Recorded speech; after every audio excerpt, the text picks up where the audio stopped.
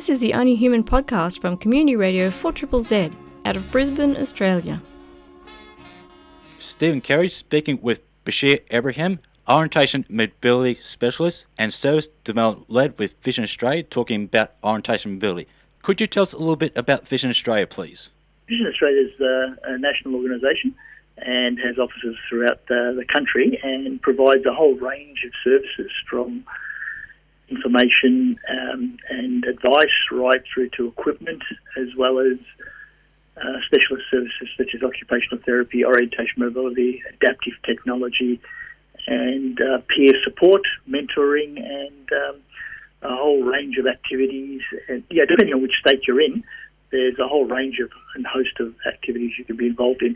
And some of the key features are in the employability space, where people can pursue careers and training in the employment and preparation areas for getting a job and those sort of aspirations, as well as children and young people. So we have a very big focus on children and young people, as well as the My Aged Care clients as well. So the whole range from of ages, Steve, right through, depending on what type of needs. But it's about integrating all your needs as much as possible, with what Vision Australia can do with other professionals as well, the individual support networks and so on, to see if we can assist in any way. So that's about the individualised approach. And what is orientation and mobility? Well, in short, orientation mobility is an area where we can assist people with getting around, getting out and about, and it depends on what your goals are. So the orientation mobility technically is knowing where you are in time and space. That's the orientation part, being able to check out your landmarks and be aware of where you are and as you're travelling and walking around, whether it's indoors or outdoors or a bit of both. And mobility is actually performing tasks of moving around from place to place. And that's about the safety, and it's also about dignity and enjoying getting out and about, doing the things, regaining that level of confidence that you had previously or would like to achieve for the young people and young kids in terms of developing their access to the wider community as well. But it's learning about the concepts and your own strengths and working on those. So orientation mobility is about, how do we link the activities and the things that you would like to do every day, or are doing, or used to do, with those, again, safety, confidence, and dignity. So it could involve, Steve, people learning how to use their low vision skills more effectively, or learning how to be more confident. Some people will use the white canes, the long canes, identification canes, or support canes to help with their mobility, detecting obstacles, or what the surface texture is like before you actually step onto that, using the cane and tip. And others use the seeing eye dogs, the dog guides, or for a different type of mobility. And yet again, another variation is some people use orientation mobility electronic equipment, such as the Mini Guide or Suniband or the Victorita Trek, which is a GPS navigation system. So there's a whole range of possibilities out there. And how would someone use their low vision skills to get around safely? Well, it's about depending on your eye condition and what you've got remaining, how you can utilise that most effectively. For instance, someone with tunnel vision, extremely narrow fields of vision, such from glaucoma or from retinitis pigmentosa, or similar conditions where the visual acuity of centre vision might be reasonably good, but then they only have 3 degrees or 5 degrees of vision. So steps, drop-offs, and so on would may be problematic. Night travel would be an issue, perhaps, or working in crowded areas and things like that. So being able to use your vision more effectively to scan and locate landmarks and features, detect and avoid obstacles, as best as possible, but getting around and finding the places you need to do when you're moving around. The other one is that sometimes low vision also complements using a primary mobility aid such as a long cane or a seeing eye dog. So, effective use of your scanning strategy. Someone with macular degeneration, for instance, might have some obstruction or, poor detail centre vision. And so the peripheral vision may be intact and better to be able to use to scan and localise and find things in a different way. So Steve, it's about, all right, well, how can we make the most of what vision you've got remaining and get the most out of that in terms of being safe and efficient and enjoying getting around and about. Some people may use monocular telescopes to aid their distance viewing. So there are a whole range of things that people can explore. Other people may have had a stroke or a head injury, and so the various combinations of cortical vision impairments or neurological vision impairments may mean that learning to scan effectively and use that vision in a more systematic way might be the plan for them, and in fact encourage them to be able to work with their memory and other cognitive functions to work out how to get around more safely and so on.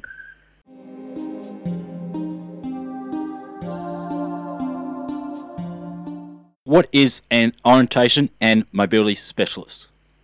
Okay, an orientation mobility specialist is a professional trained in a discipline where we assist individuals to look at their goals and to and see what they would like to achieve in terms of their independent mobility. So there's a whole range of things from different ages and different environments and so on.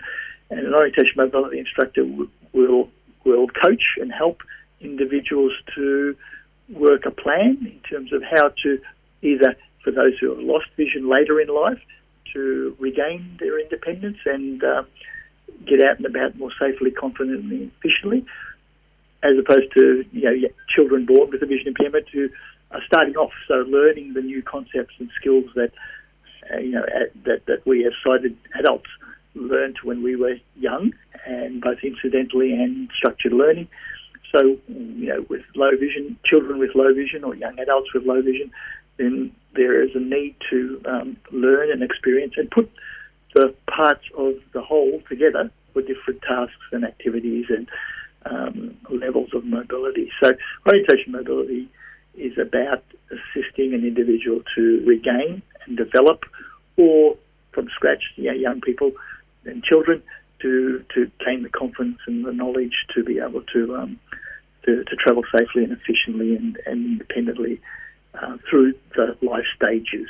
Okay, but it's also working with families, it's working with other professionals, and relevant others in supporting the individual on a ongoing basis. So, sometimes people will have short programs or training and so on, and others will have a longer, ongoing interaction. So, it's very much customised and working with individuals to based on their goals and aspirations and abilities as well, and what they would like to achieve. Some of the things are that, again, your orientation mobility instructors will look at and work with individuals to maximise their use of their other senses, or to be aware, using your hearing more effectively through the active echolocation and those strategies, or using your residual vision, what you got left, more effectively and efficiently and comfortably as well, but also being able to develop your stamina and your ability to move around as well, because it takes a lot of mental effort to move around, and it takes a lot of physical effort too, especially in the warm weather like we have in Queensland, or colder weather where you're trying to get warmed up as well. So, these factors do play a part: hydration, nutrition, diet, appropriate sunglasses or eye protection, using a hat where you need to, for those who have glare sensitivity or photophobia, and those factors also come with the right equipment. Some people would use a long cane, others would use an identification cane or a support cane, others would use a seeing eye dog, or a combination of all those, as well as the electronic travel aids to complement and supplement their journey and their travel needs. And what is a white cane? White cane, all sorts of different types. International White Cane, the 15th of October every year celebrates the white cane, but not the white cane as an inanimate object, but the achievements of people who use white canes. So there are whole different types of white canes. However, the identification cane, shorter cane, which gives people the ability to let others know that they've got a vision impairment. They may have sufficient remaining vision that they're confident to use that effectively, but they need some sort of identification at road crossings or in crowded areas or catching the bus so that the bus driver knows that they have a vision impairment and can't see the sign of the bus as it approaches. And so, that identification is an important public relations factor for them as well, and to receive assistance, especially on public transport like transit centres or railway station platforms. The long cane is a long cane that is designed to, with the tip, touch the ground, and through the handle the user can actually feel the texture through the vibrations and the rolling tip and so on of the ground ahead. So it's used to sweep in front of you to detect drop-offs and uneven surfaces and changes in the terrain as you step onto the next footfall area ahead of you. And it's also for identification as well. The support cane is used by people who may, as a result of their vision impairment, have some compromised balance issues, and so it's used to steady them up and provide some support and balance, plus the use of their residual vision to maintain their safety. So there's some of them, and they're all white for identification. International symbol of independence is the long white cane, or the white cane, and that's celebrated throughout the world on that 15th of October every year, about the achievements of individuals who are getting out and about confidently, safely, and engaging in the communities. Is there a cane for kids? Yes, there are lots of different types of canes, Steve. All different modified canes, but there are we call them kiddie canes. Yeah, so they're designed for kid sizes, just as the adults ones are as well. Or the idea is, some people say, how soon can you introduce a cane to someone, a child in particular? And so, look, there's a whole range of approaches and strategies, and the sooner, if people have at least that option, parents and children and so on, about what the benefits may be, then they can at least keep that in mind about, all right, well, maybe this is an option that I can pursue as I go, and the cane isn't seen as a negative thing. Hopefully it's seen as a positive thing that will assist you in your independent travel. And so, that's one of the things that we want to promote, is the symbol of independence, not dependence. You are listening to the Only Human podcast. Only Human is a weekly program on social justice, disability rights, psychology, social research and mental wellness. You can listen in Brisbane on 4ZZZ 102.1 FM and Z Digital on DAB Plus radios. Love community media? You can support 4ZZZ by subscribing or making a donation at 4ZZZFM.org.au.